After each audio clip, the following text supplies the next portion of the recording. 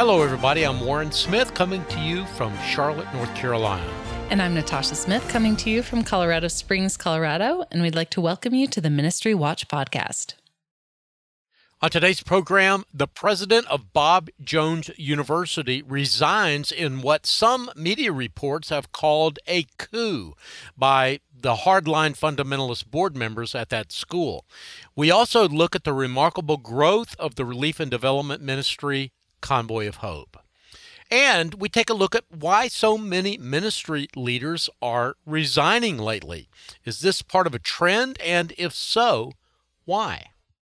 We begin today with a major lawsuit against the United Methodist Church. More than 180 churches have joined together to sue the North Georgia Conference and its leaders. They want to leave the United Methodist Church with their property.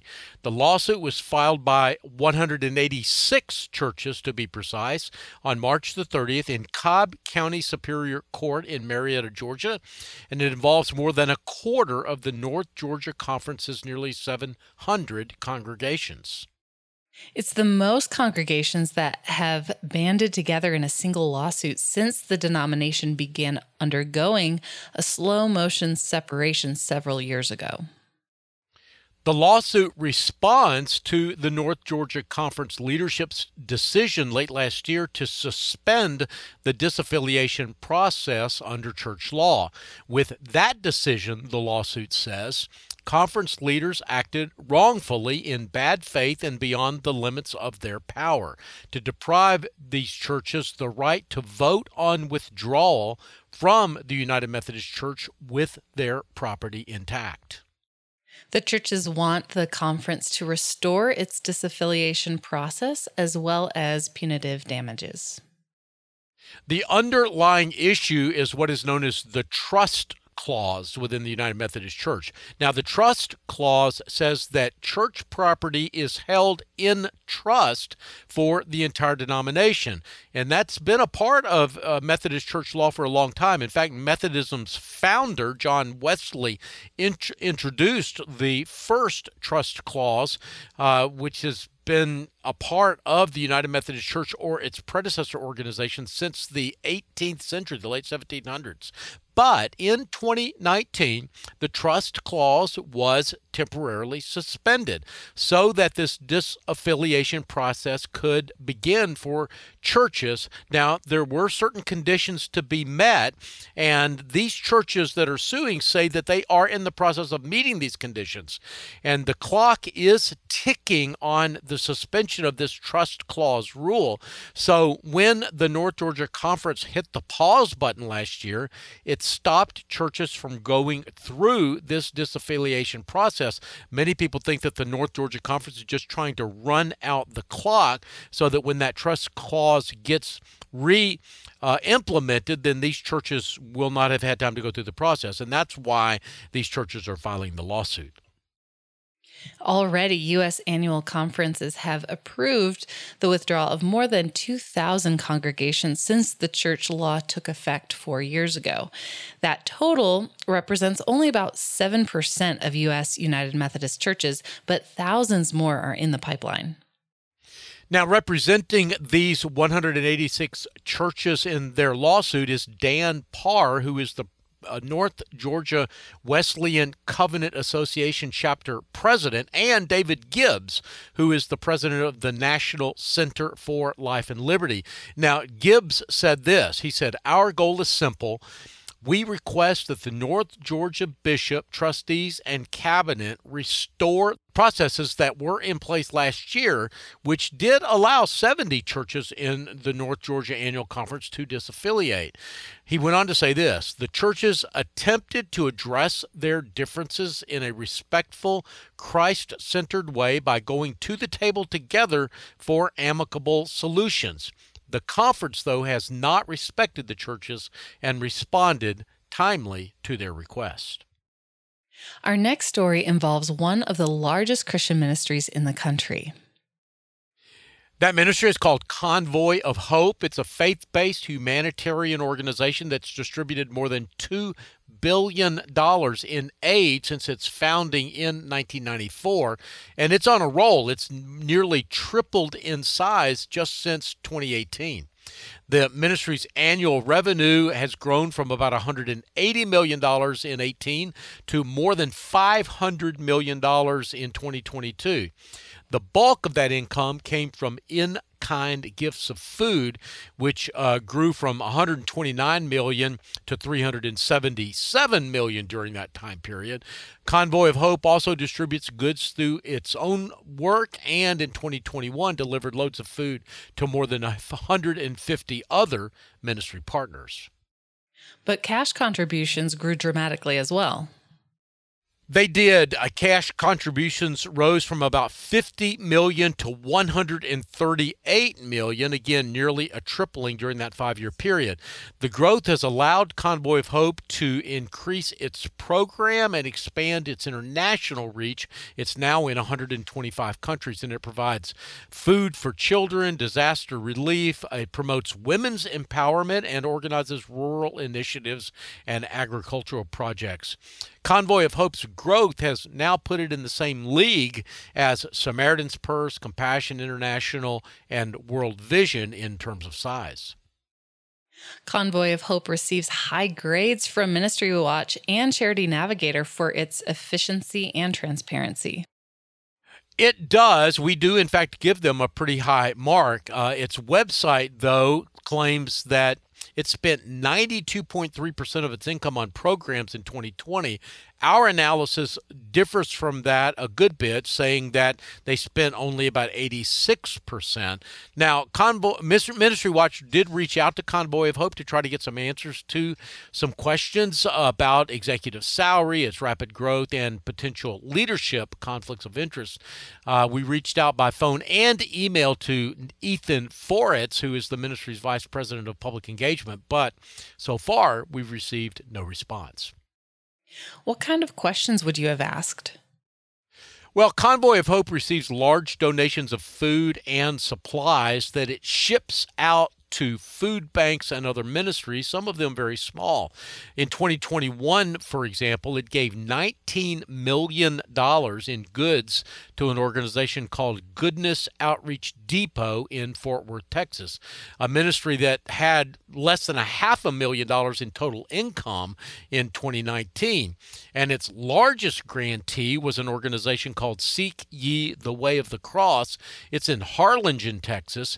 Convoy of Hope gave them about $29 million in goods. So one of our questions would be simply, why is it acting as a middleman in these transactions? Are they claiming credit for the revenue and the ministry activity when in fact others are doing the work?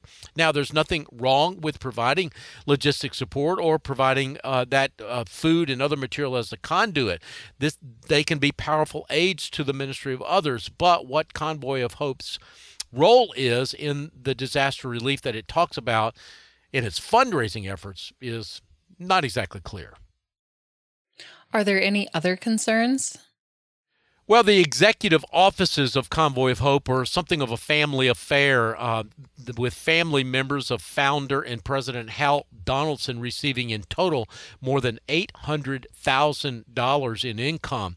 Donaldson himself earns about $467,000, but his wife is also on the payroll. She's a vice president, earns $165,000 a year. One of their daughters earns $100,000, and another daughter earns about $80,000. Also, a board member's brother earns $165,000. Wives of two of the board members earn $50,000 and $55,000 respectively. The son of the chief operating officer earns about $46,000. So what's your bottom line with Convoy of Hope? Well, I've been following Convoy of Hope for years, Natasha, and many years ago I was involved with Convoy of Hope in helping to organize an event here in Charlotte. I'm a fan of the ministry generally, but its size and continued growth has put it in the big leagues, as I mentioned earlier, where there are greater expectations and greater scrutiny. Dealing with those expectations and that increased scrutiny will be among the new challenges that this ministry faces now that it has topped the $500 million mark in income. Warren, let's look at one more story before our first break. It's the latest on controversial religious leader and businessman David Jang. Business ventures related to David Jang include Olivet University and the Christian Post, and they're under investigation by federal authorities. Meanwhile, officials in California have filed a complaint about Olivet's lax educational standards and potential crimes in that state. Now, these developments were first reported by Newsweek magazine, which was once a part of Jang-affiliated IBT Media, but it is now suing IBT. Newsweek, which once avoided covering Jang altogether, has now become one of the biggest sources of news reports on the controversial Korean-American religious leader and his growing array of legal problems. Olivet, though, claims that the news outlet has weaponized its reporting because of that lawsuit. Let's focus on the California complaint. What's going on there, and why is it significant? Well, California is the only state in the country to grant Olivet the right to confer degrees. And that right is important because Olivet offers degrees on 10 different U.S. campuses. But when state officials made an unannounced visit to Olivet's campus in Anza, California last November, school administrators evaded the officials and were unable to provide accurate tallies of the students. So on March 17th, California's Attorney General charged Olivet with 14 violations of education regulations and issued a damning 31-page report on the school and threatened to revoke or suspend its approval to operate, which would affect all 10 of those campuses. Newsweek reported it this way: Olivet is accused of teaching substandard courses with unqualified teachers to a student body that matched neither academic records reported to regulators nor the university's own financial data. These charges have intensified other states' investigations of Olivet as well. And computers seized from the school by Homeland Security investigators are said to contain evidence chat logs between Olivet employees involved in money laundering. Again, that from the Newsweek reporting, but that happened back in 2020. Some of this Homeland Security seizure took place then. Olivet pleaded guilty to money laundering charges that were brought by the Manhattan District Attorney. Homeland Security is also said to be investigating whether Olivet trafficked labor and broke visa laws to bring students from China. Homeland Security agents searched Olivet's Anza campus in April of 2021 after a female student claimed that she was being held at the school against her will. She later escaped from the campus. Warren, we need to take a break. When we return, the president of Bob Jones University has resigned in what some are calling a coup. And the president of Bethlehem Seminary has also resigned over differences in theology and what they are calling a divergence of vision. I'm Natasha Smith. Along with my co-host Warren Smith, we'll have that story and much more after this short break.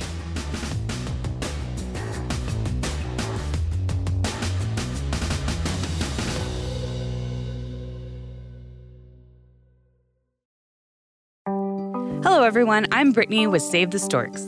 Save the Storks is a pro-life ministry passionate about inspiring the world to reimagine the pro-life movement by serving and valuing every life. Save the Storks partners with pregnancy centers all across the U.S. to own and operate a stork bus to offer free ultrasounds and pregnancy tests to women in unplanned pregnancies. Stork buses park near college campuses, abortion clinics, shopping centers, and serve rural communities that lack medical care. Save the Storks is pleased to be the sponsor of the Ministry Watch podcast. For more information about our life-saving organization and how we partner with pregnancy resource centers around the country, go to SaveTheStorks.com. That's SaveTheStorks.com.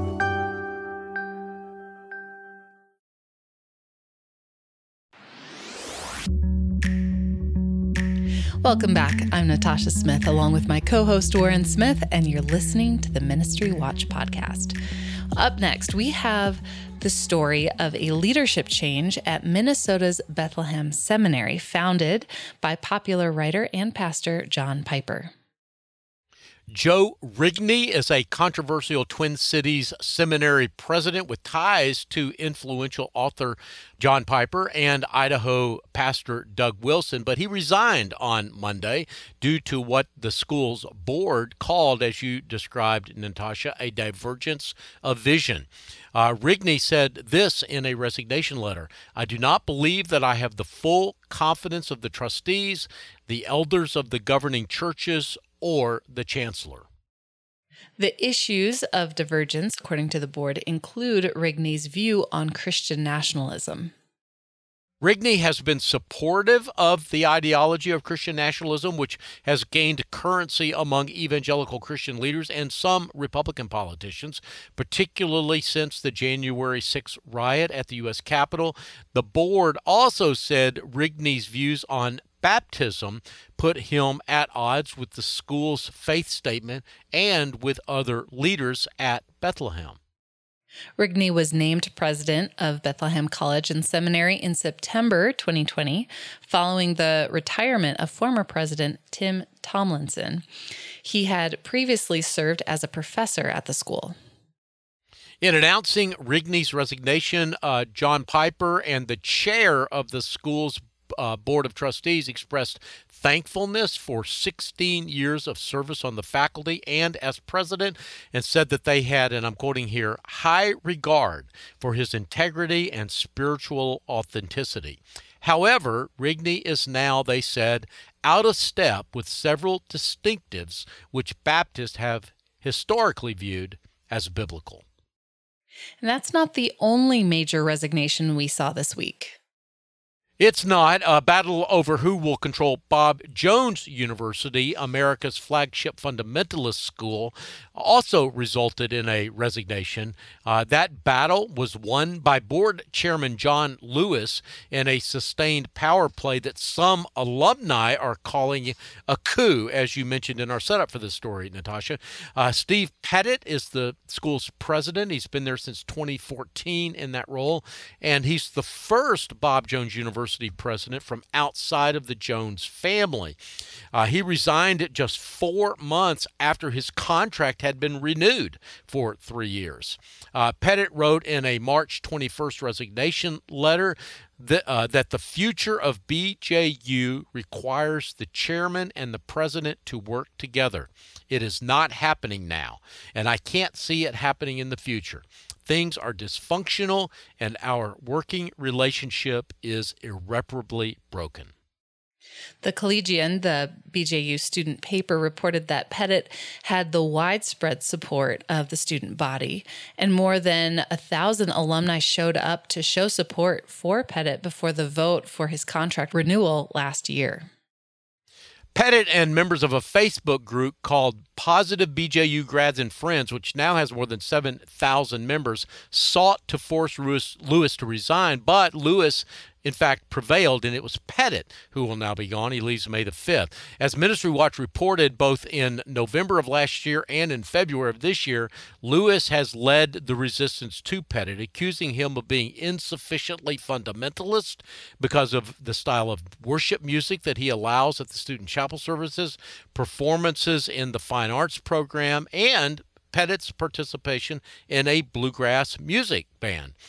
Also cited were changes in uniforms for female athletes. But Pettit also had a lot of success at the school. He did, but even some of those successes were used against him by the fundamentalist hardliners. For example, Pettit drew condemnation for helping the school regain its federal tax-exempt status decades after the school's ban on interracial dating led to the loss of that status. The school was founded in 1927, by the way, admitted its first black students in 1971.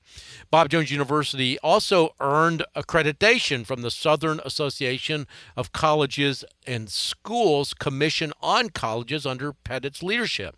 This change makes BJU more attractive to prospective students while making it easier for alumni to get into graduate schools. But previously, the school had opposed accreditation by a secular agency, and again, that success is being used against Pettit by the fundamentalists. Now, though, more than 7,500 people have signed a petition in support of Pettit at change.org, and they are calling for Lewis to resign instead. Well, we don't know who Steve Pettit's successor will be at Bob Jones, but we do finally know the new president at Liberty University. His name is Dondi E. Costin, and he will be sworn in. He was named the new president, on March 31st, just a couple of weeks ago. Costin is a retired Air Force Major General and the outgoing president at Charleston Southern University. He's also an alumnus of Liberty University, having earned 2 master's degrees there. He replaces the interim president, Jerry Prevost, who was named to that post following scandals that engulfed the school and caused the departure of former president Jerry Falwell Jr. Jonathan Falwell, son of the late Jerry Falwell Sr. and brother to Jerry Falwell Jr., has been appointed chancellor of the school founded by his father. Dondi Costin is a graduate of the Air Force Academy and spent 32 years in the military. He retired as the chief of chaplains. He then spent the next 5 years leading Charleston Southern, a Christian college of about 3,500 students in South Carolina. Now, despite Liberty's recent troubles, it remains one of the largest and most influential Christian colleges in the country. Liberty offers 700 programs of study, 600 of them online. In 2022, total enrollment exceeded 130,000 students. It's also important to note, given Dondi Costin's military background, that many military personnel are Liberty students or alumni. In fact, the school reported that more than a third of its online students were active duty or reserve military. Well, while we're at it, we've seen a number of high-profile organizations make leadership changes recently. We have, in addition to the ones that we've just reported, in the past couple of weeks, we saw a new president at the Educational Media Foundation. Now, if Educational Media Foundation doesn't sound familiar to you, they own K-Love and Air One, which are 2 of the largest Christian radio networks in the nation. We also see a new president at World Hope International. They named John Klaus to lead the global organization. Klaus was most recently the vice president for ministry advancement at the American Bible Society, and Covenant College has a new president. Brad Voiles will be serving as interim president beginning in July.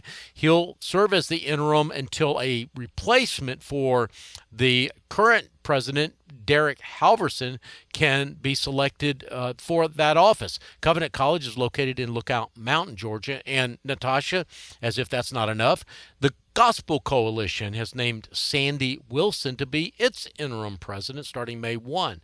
He replaces Julius Kilm, who has served as president for the last 3 years. And in the meantime, the Gospel Coalition will begin a national search for its new president. That is a lot of changes. Is this a new trend?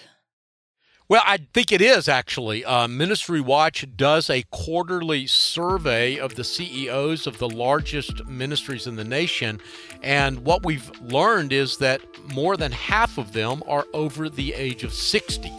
That suggests to me that what we saw this week is likely just the leading edge of the wedge, so to speak, a significant changing of the guard in Christian ministries that we'll probably see continue over the next few years. In fact, I wouldn't be surprised if looking at the numbers and seeing some of these trends unfold, if 50% of the CEOs of the nation's largest Christian ministries retire or resign within the next 5 years. Warren, we're going to take another break here. When we return, our lightning round of ministry news of the week. I'm Natasha Smith with my co-host Warren Smith. More in a moment.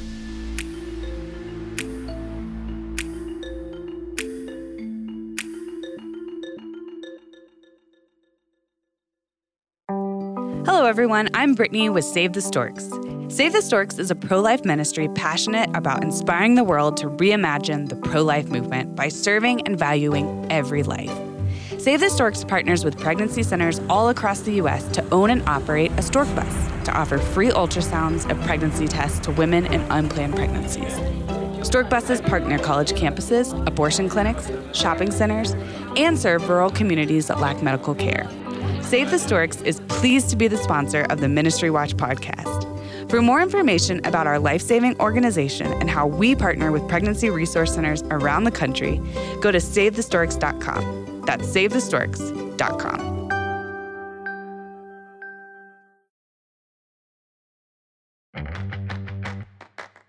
Welcome back. I'm Natasha Smith with my co-host Warren Smith, and you're listening to the Ministry Watch podcast. Now, we like to use this last segment as a sort of lightning round of shorter news briefs or mentions of longer stories we'd like to make sure our listeners see on our website. What do you have first? Well, we've got several long-form pieces on our website this week that we can't really summarize here, but I'd like to mention and draw our listeners' attention to, Natasha. First up is a story about Voice of the Martyrs. It has started raising money for relief and development activities in Turkey and Syria. That's unusual, and even its spokesman, Todd Nettleton, admitted as much. He said that we're not a humanitarian and a relief organization, so earthquake relief is not a part of Voice of the Martyrs' calling. But helping the church is a part of our calling, he said. And he answered that question in response to our questions about why they were suddenly getting into this new work. The story is significant because a lot of ministries do get seduced into using tragedies and crises to raise money, even if relief and development are not a part of their mission. Seeing how Voice of the Martyrs is handling this situation might make for an interesting read for many of our ministry listeners, Natasha. We also have a story about the practice of nepotism in churches. Yeah, several of the largest and best-known Christian churches and ministries in the country have been passed down from parent to child. Billy and Franklin Graham of the North Carolina-based Billy Graham Evangelistic Association. We think of John and Joel Osteen of Lakewood Church in Texas. Jonathan and Jerry Falwell and Jerry Falwell Jr., we've already mentioned in this podcast. Rudolph McKissick Sr. and Jr., a Florida-based Bethel Church. Paula White and son Brad Knight of Florida's City of Destiny megachurch. So we wanted to take a look at this practice of nepotism. Now, I want to be quick to say it's not always bad, but there are some things to look at if you're a leader or if you're a donor to a ministry that that appears to be something of a family business. We have a great article on that topic this week by Shannon Cuthrell that unpacks some of the issues, and I highly recommend it to you. Who's in Christina Darnell's Ministries Making a Difference column? Child Evangelism Fellowship is offering trauma resources for children at the Covenant School in Nashville, Tennessee, after an armed woman broke into the school and killed 6 people last week, 3 of them children. The resources include Child Evangelism Fellowship's Do You Wonder Why booklet. Child Evangelism Fellowship, by the way, has an A transparency grade from Ministry Watch and a donor confidence score of 86, which means you can give with confidence. And also I wanted to mention Oklahoma Baptist Disaster Relief. They provided meals to first responders over the weekend as wildfires spread in North Oklahoma City, Edmond, and Guthrie, Oklahoma. They will also be helping with the cleanup efforts there in the coming week.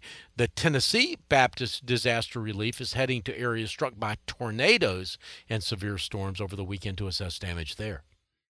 Warren, do you have any final thoughts before we go? Well, I want to mention to our listeners that on April the 26th, I'll be doing a webinar that I'm calling Ask Me Anything. Now, when we've done webinars in the past, we always have a Q&A time in our webinars, and often we get questions that have nothing to do with the topic of the webinar itself. So I decided to schedule a webinar where you could, as the title suggests, ask me anything that's on your mind, either about Ministry Watch, about a particular ministry, or about how we do things here.